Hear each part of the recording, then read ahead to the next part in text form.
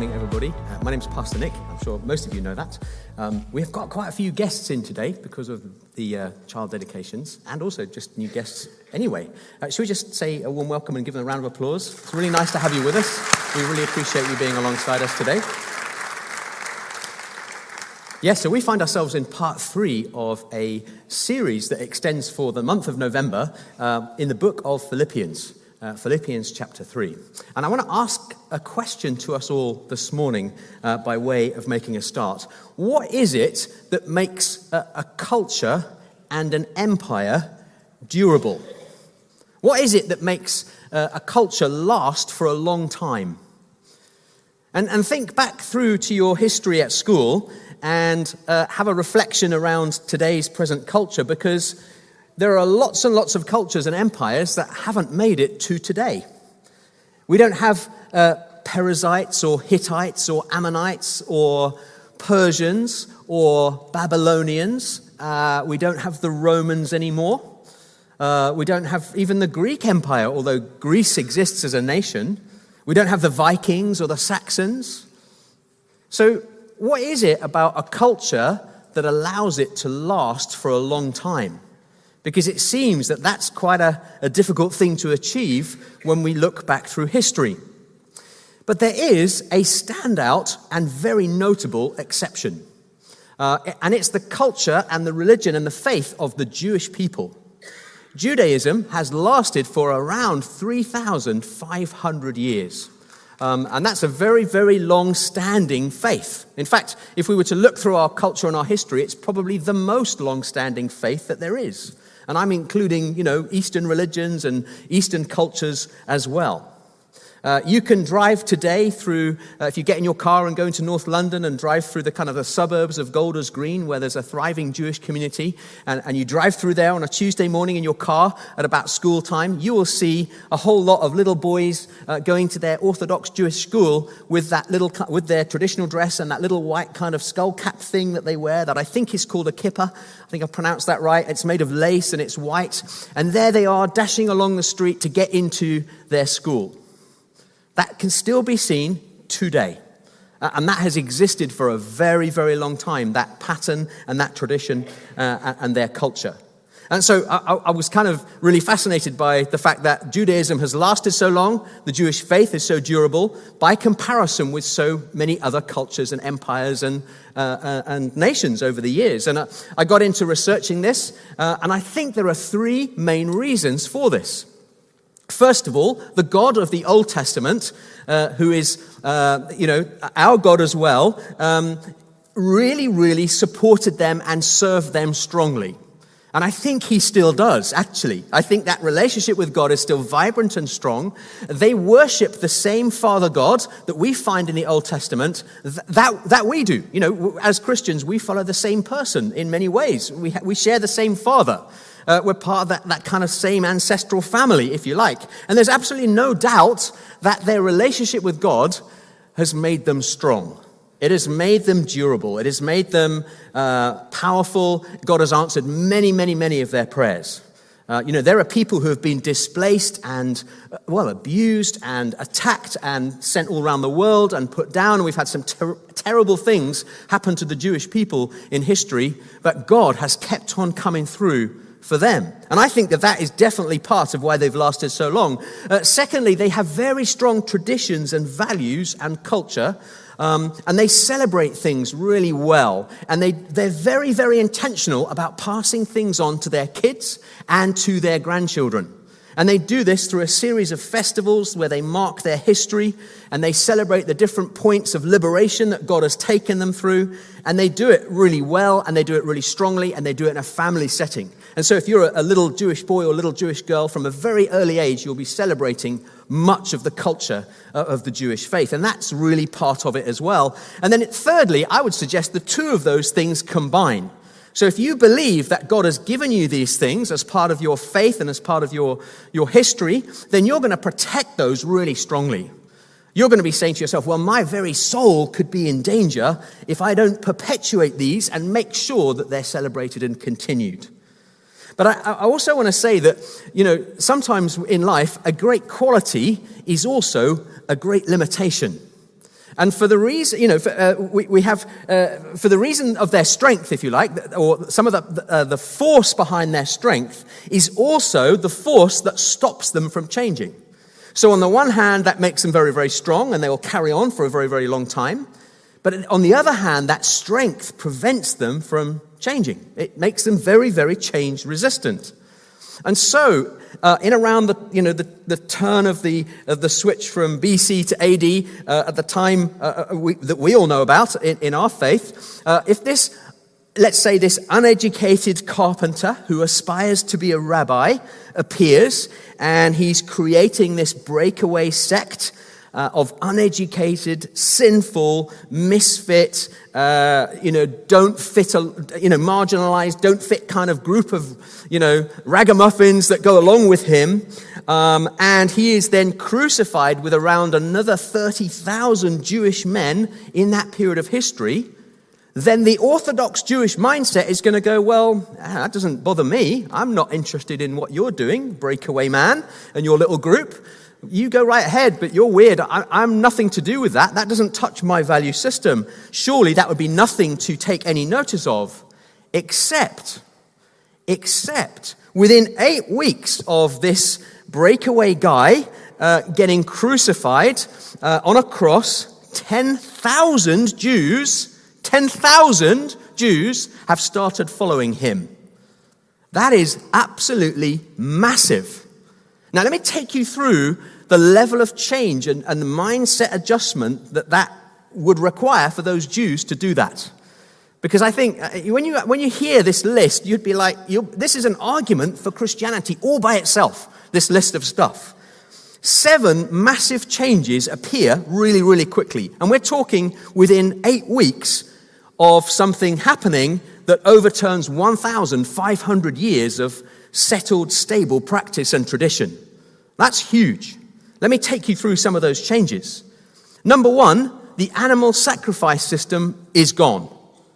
Pretty much in the space of 8 weeks, these people have decided, we don't need to do animal sacrifices anymore. That is not needed anymore. Our system of having to do an annual get right with God by killing an animal and shedding its blood on the altar, that has now come to an end.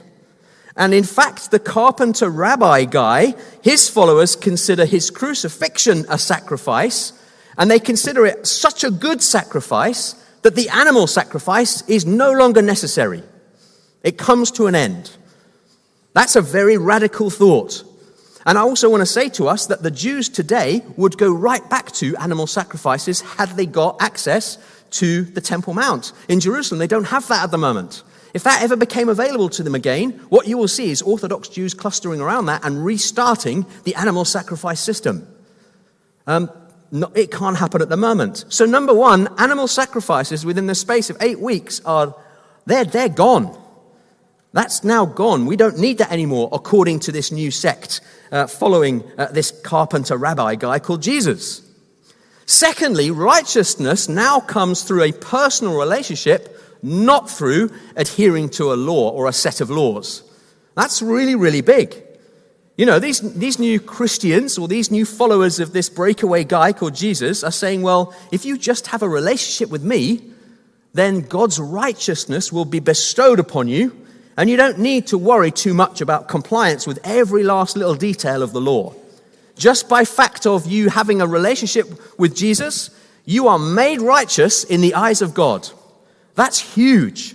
Don't need to worry about the law and all of its million things that you have to fulfill. Just have a relationship with the Lord Jesus. And of course, if you've been working hard on maintaining all those laws and rites and rituals, that feels just feels way, way too easy, doesn't it?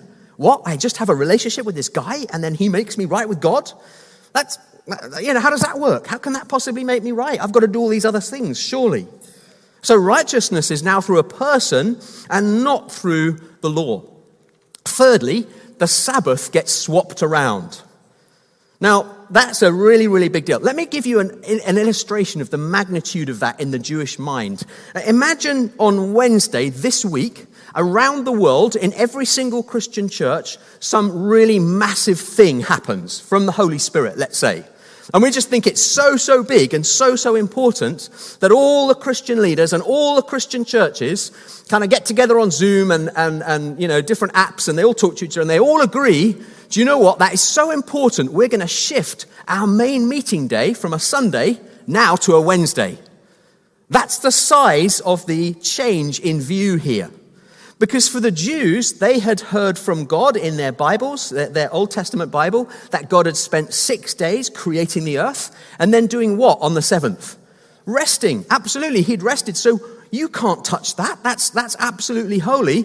And yet this breakaway group following this rabbi carpenter guy are saying, well, he rose again on effectively the first day of the week, which we know as Sunday, and we're going to celebrate that by switching the Sabbath over to that new day.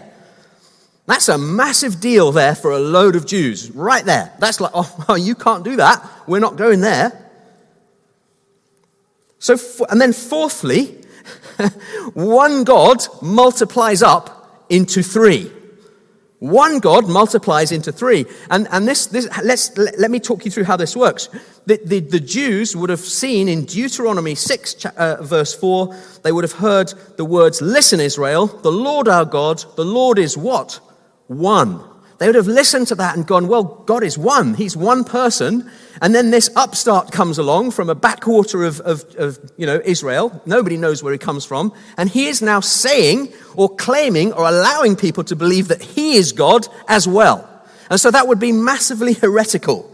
You can't just come along and kind of say, if I came along today and said, well, I'm God, and actually I'm inventing a new faith and it's called Nikianity, you'd all go, oh, get over yourself, It just wouldn't be right. That would be heretical, wouldn't it? And yet this breakaway sect claimed that their man is God. Now, that's radical and heretical enough all by itself, but then this man says, oh, by the way, there's a third person of God as well. And he's called the Holy Spirit. And he's going to come 50 days after I've been crucified on the cross. And he's going to be with you on the inside of you. And he's going to help you. And he's going to be like a hotline to God all the time in your conscience. And he's there. And you've not met him yet, but he's going to be poured out at a festival called Pentecost.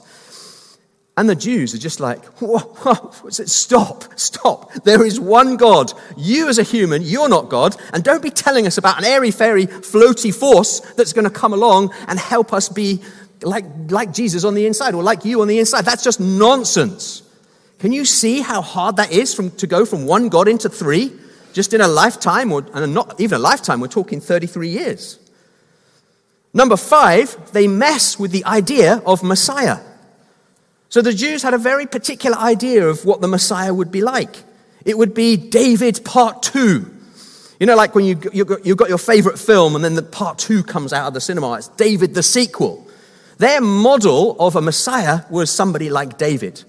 David who would champion their cause, who would fight all their opponents, who would bring military and political freedom, who would get rid of the Roman overlords that are currently occupying their nation. But what this new sect say, what this new group of breakaway misfits say that's following the carpenter rabbi, is that Messiah is all about personal transformation.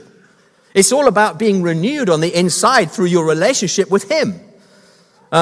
It's all about personal change. It's not really got a political dimension per se, unless, of course, you're somebody who follows that religious leader and you're high up in power. Then, yes, it might have some political ramifications. What they also do is they claim that Messiah is for everyone in the world, not just the Jews. And most of the Jews would have been pretty upset about that idea because they were waiting for Messiah to lift them up and put them back on their pedestal where they think they belonged in front of the world. But no, this new sect say, well, no, Messiah is for everybody and he'll bring personal freedom for everybody. And the Orthodox Jews are going, well, hold on a minute, that waters down our faith. That can't be right. Number 6, massive change number 6. These Christians, as they start to become called, they pick up and start and create a brand new ritual called baptism. And, there's not really been much evidence of this idea of putting something completely in water and pulling it out again righteous. Nobody's seen that before, particularly.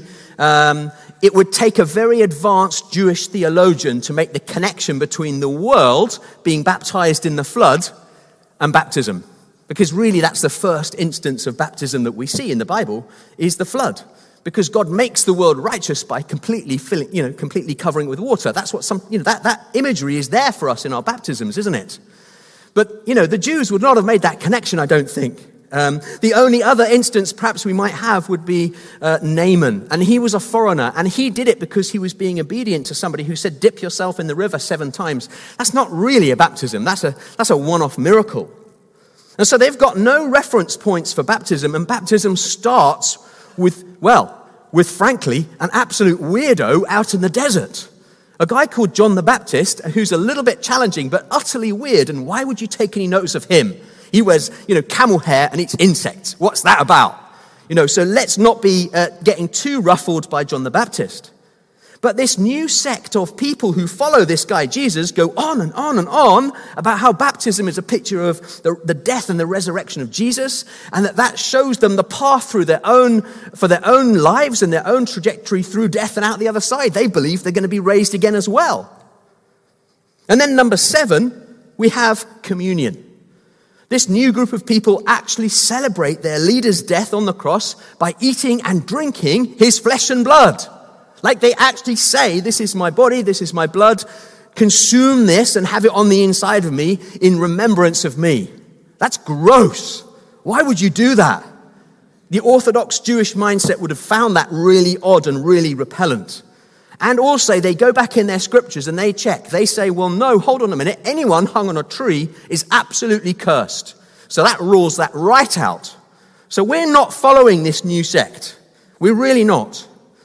Let me give you a modern day analogy of how weird it is to have communion and remember the death and resurrection of Jesus and what he did for us on the cross. Just go with me on this. Imagine you're someone who really, really loves John F. Kennedy in 1960s America, and you loved him so much that you created a number of faith groups around the world. And what you do with your memory of his assassination is that you literally construct a grassy knoll, and you gather in your local grassy knoll, and you all have like little pairs of bullets hanging around your neck on a chain. That's how utterly weird it is for us to think about that. And then that's how the Jews thought about crucifixion. They were like, what is this? This is absolutely weird. What are you doing?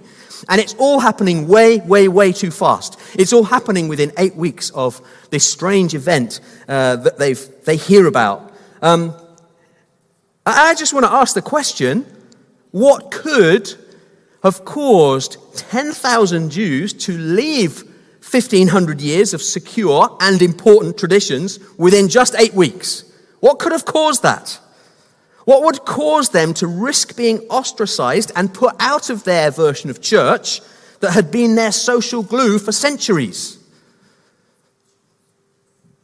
You see, they're a culture that believed that the longer something lasted and the more durable it was, the truer it was. Because it would stand the test of time, right? That's what they thought. What would cause 10,000 people to change their minds over 8 weeks? I'll tell you what caused them to change their minds. The resurrection caused them to change their minds. They were confronted by something that they had no reference points for. They had to change their minds because there was a great big fat resurrection in their history now. There was nothing they could do to explain it away. There was nothing they could do to get it out of their imagination. There was nothing they could do to stop people talking about it.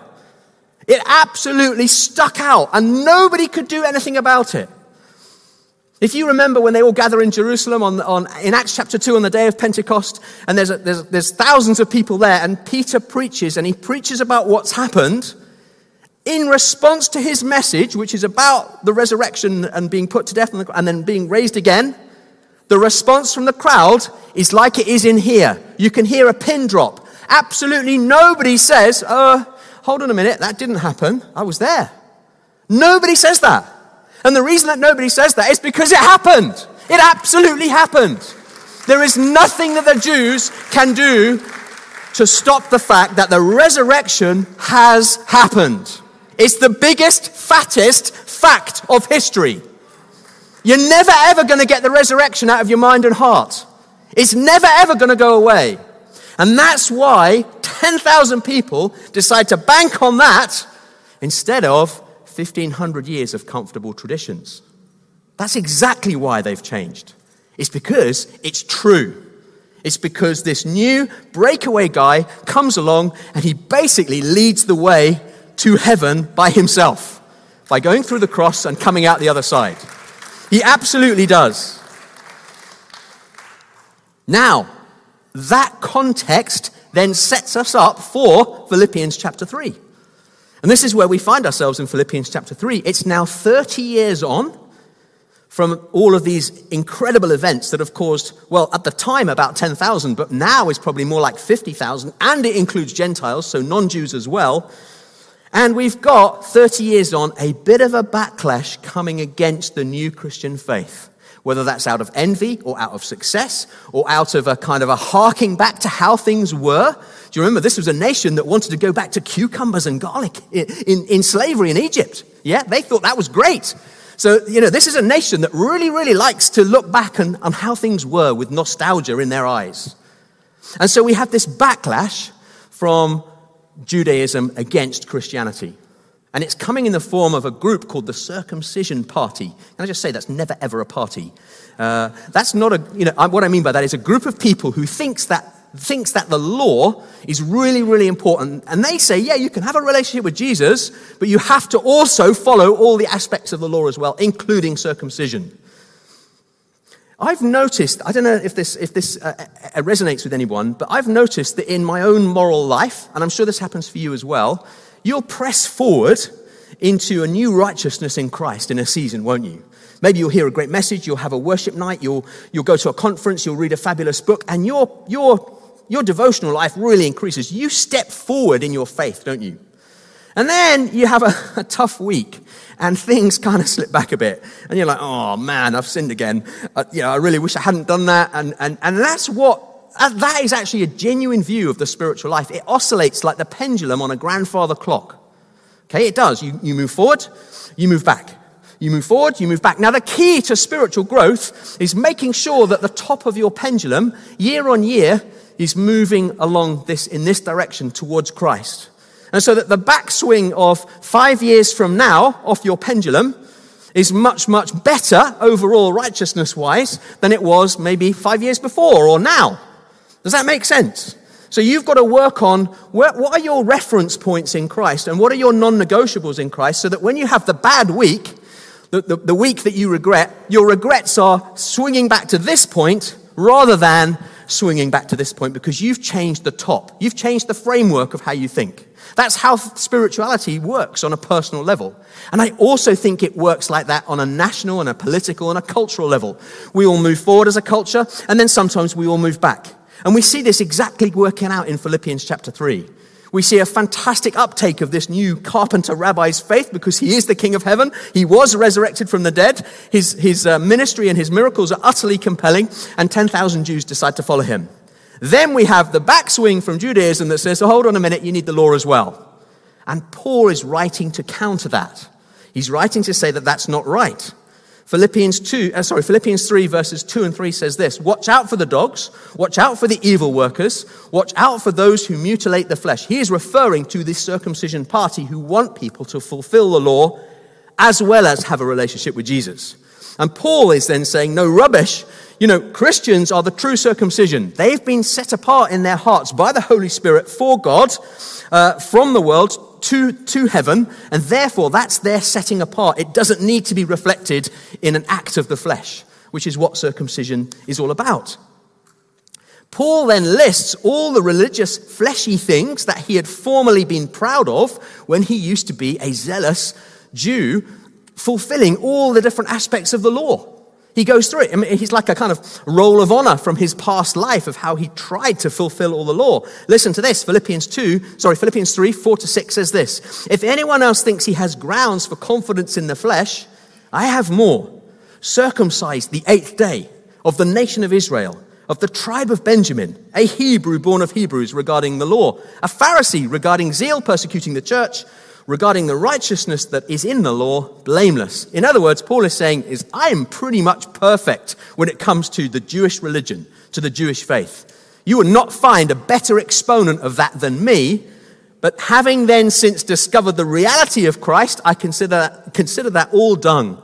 And in the original language, it's a lot stronger a word than that. I have moved on from that, and I have received Christ, and he is my righteousness. He is writing to the Philippians to say, if you have a relationship with Jesus, that is what makes you right with God. End of. Nothing else does it. Have a relationship with Jesus, and you will be in right standing with the Lord Jesus Christ. I want to talk you through a slide on the screen. Becky, would you mind popping that slide up for us? We're going to talk about three things: rebellion, religion, and relationship. And I want to just clarify this for us. You can pull this down from our website with that QR code. It'll take you to bcc.life/equip-me. In some of my recent teachings, I've done some quite detailed things that I think it's a little unfair to hit you with in 5 minutes. So please download that as a PDF from our website, and you can ponder that. I'd love for you to do that. Let me talk you through how these three things work, because they play straight into where Paul is at in Philippians chapter 3. Let's have a look at that right now. We're going to start at the bottom, and we're going to start with rebellion. Rebellion is anything that sets itself up to go against God. It comes from a flesh place. It's a human thing. Rebellion is in there from the days of the fall in the Garden of Eden, back in Genesis 2, Genesis 3. Its major dynamic is it strives to get away from God. That's what it's trying to do. And its key feature is defiance. It's like, I'm going to defy all authority. I don't accept God. And what you then have is you have a whole bunch of isms that come out in humanity as a response to that. So you have atheism, secularism, Marxism, communism, humanism, nihilism, lots and lots of movements of thought within Christian behavior that basically say God doesn't exist and we're going to go our own way. And I kind of want to ask some of those movements, how's that working for you?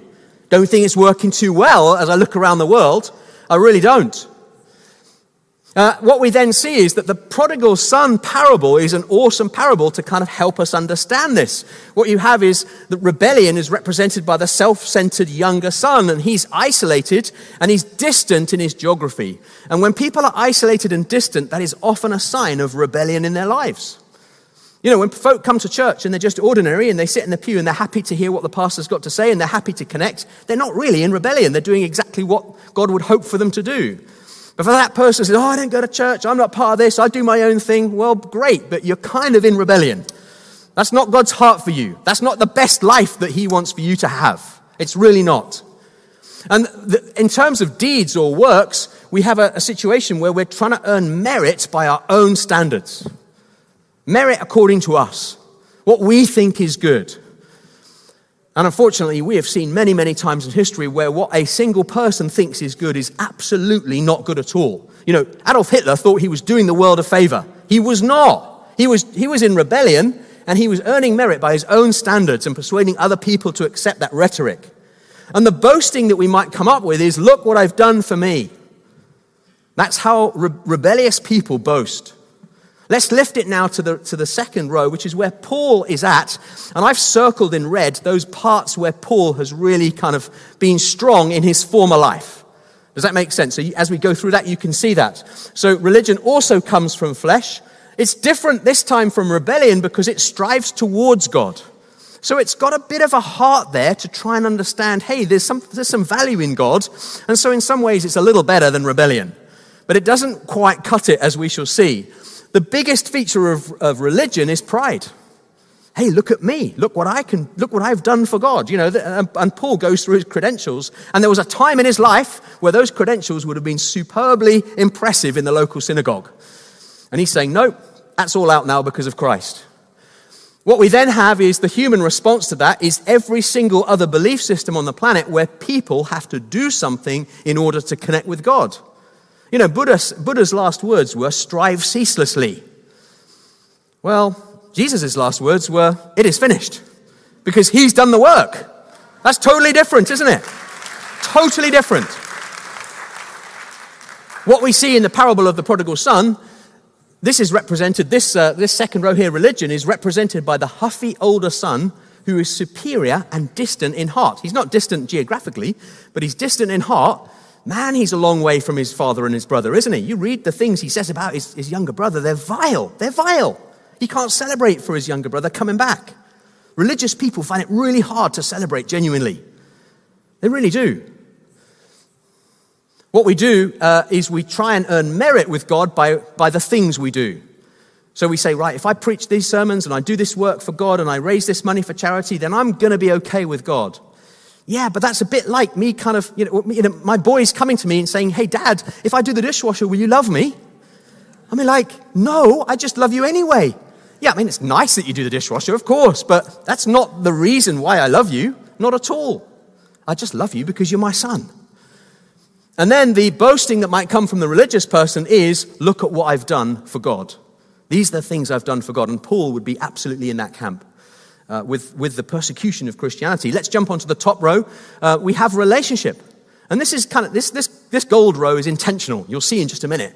Relationship is what Paul is urging the Philippian Christians to build with Jesus and with one another. And I urge you the same. Build your relationship with Jesus and build your relationship with one another. It comes from the Spirit, from the Holy Spirit. It doesn't come from a human place. It comes from heaven for humanity in the person of Jesus, who agreed to come down and go through the cross, as we saw last week. The humiliation of Jesus and then the exaltation of Jesus that we looked at in that kind of big valley diagram we had last week. Jesus does that for us. Its biggest feature is not defiance, it's not pride, it's love. It's just love. God the Father absolutely loves you to bits. And there is nothing that he won't do out of his love for you. In fact, he goes so far with his love for you that he would send his own family member to go to the most cruel death for you. What we see in the prodigal son is the lost son reunited with his father. That's what we see. And then works or things that we do, they flow from gratitude about God's amazing work in us first. We don't do things to try and get God's favor. We do things out of a heart of like, oh, wow, you did that for me? That's amazing. Thank you, God. I would love to serve and help you in some way or be part of your kingdom and make this available to other people. How can I serve? How can I show my gratitude? You know, those 10 lepers that got healed, that one guy that came back and said, thanks, that's me. I would be like, thank you, Jesus, for what you've done in my life and how much you've changed me on the inside for the better. Thank you, Jesus. Let my life works be out of gratitude for what you've already done, not to try and earn anything off you, God, that I can't earn it anyway. And then the boast would be, look at what Jesus is doing in us. Look at what Jesus is doing in us. Eli, are you here today? Sorry to spring this on you, buddy. Would you come down a minute?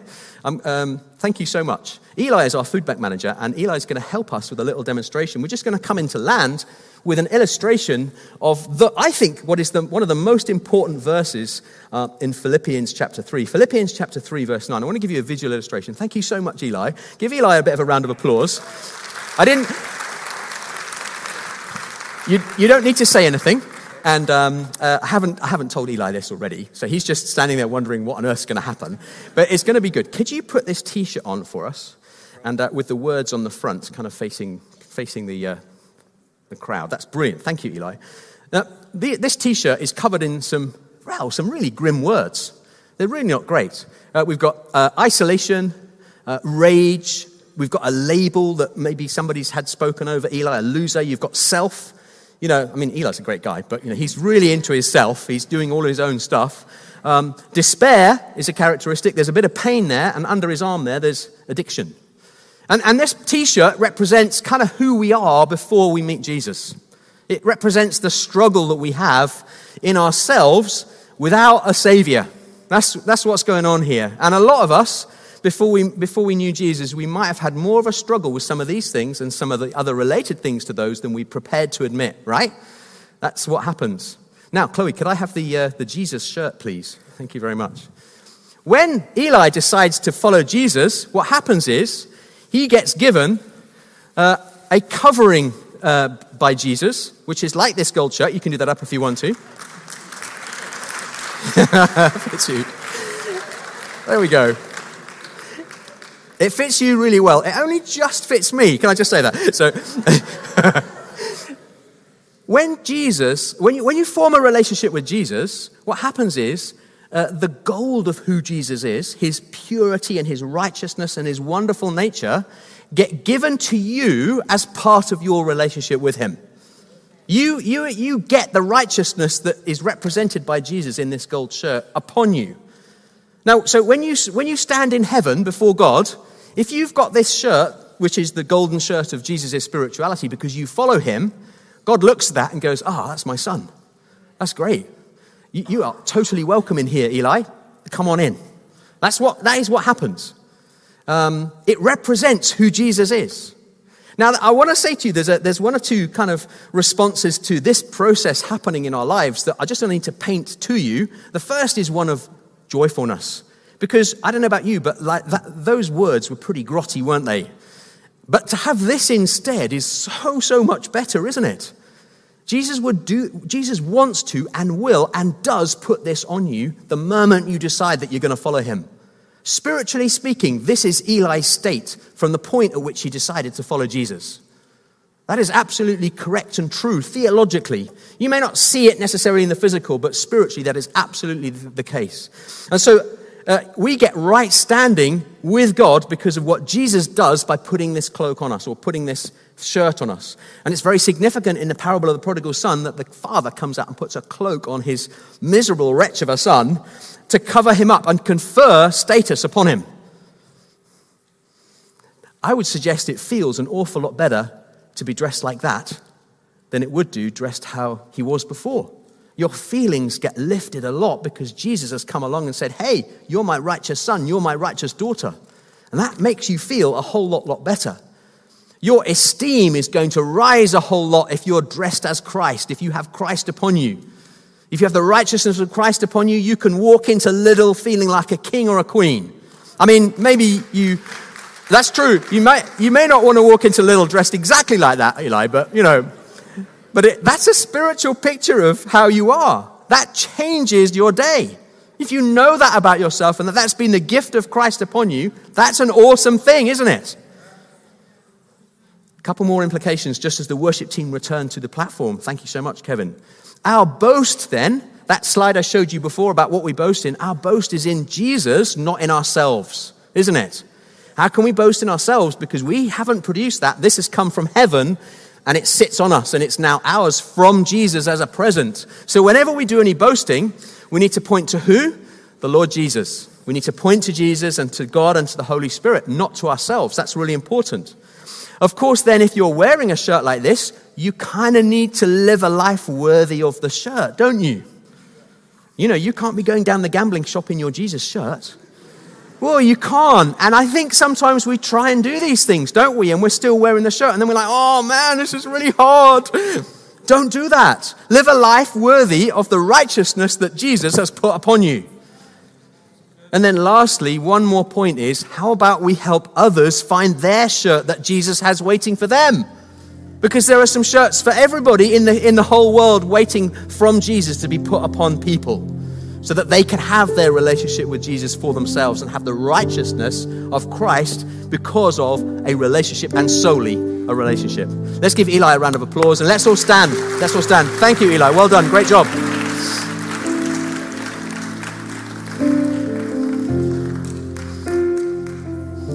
If you want that righteousness upon you right now, and you don't know that that's the position that you have, Becky's going to put a slide up on the screen, and we're going to pray a prayer together. And that prayer is a prayer to follow this amazing misfit rabbi carpenter who stunned 10,000 Jews enough to completely change all their traditions and to change their minds. And I want to say to you this morning, maybe you're in here for the first time after a long time. Maybe you're in here for the first time ever. Maybe you've been in here for a while, but you're still not sure about Jesus. I would highlight to you 10,000 Jews made a massive decision back in those early years because they responded to something they actually saw and actually felt, which lasts to this day in churches all around the world. Maybe you want to respond in the same way. So we're just going to pray this prayer. Lots of other people in the room already wear the golden shirt, to extend the analogy, but maybe you want to put the golden shirt on as well. And by that, I mean step into a relationship with the Lord Jesus. So pray with me just a moment. And the rest of the church will just indulge me on this. We'll pray together. Let's pray. The prayer goes like this. Lord Jesus, I'm so sorry for everything I've got wrong. Please forgive me for being separated from you and from other people. I believe that you died on the cross to take away my sins, that you rose again on the third day, that you are alive and with me now, and I receive you now into my life as Lord. Please lead me and help me to live for you from now on. Thank you for your gift of eternal life now and forever. And there's a couple of ways to respond to this. If you prayed that prayer and you've never prayed that prayer before, or it's been a long, long time since you've been around Jesus, then why don't you point your phone at that QR code, just give us very basic details, your name, your first name, your surname, your email, your mobile. We'll be in touch with you. The other way you can do that is if just during our worship time, we're not going to call you to the front, but during our worship time, come and meet my wife, Chloe. She's just going to be at the back there, just in the outer lobby. She's going to walk out now, and maybe quietly, if you just slip from your seat and say, hey, do you know what? I want that shirt. I'm so tired of my life being covered in scummy words that describe me. I would love the righteousness of Jesus upon me. If that's you, then you need to go and see Chloe. She's got some gifts for you. She'll pray with you a bit more, grab your details. That would just be our absolute privilege. Why wouldn't you do that? That's just so much common sense to me. Just raise your hand in here.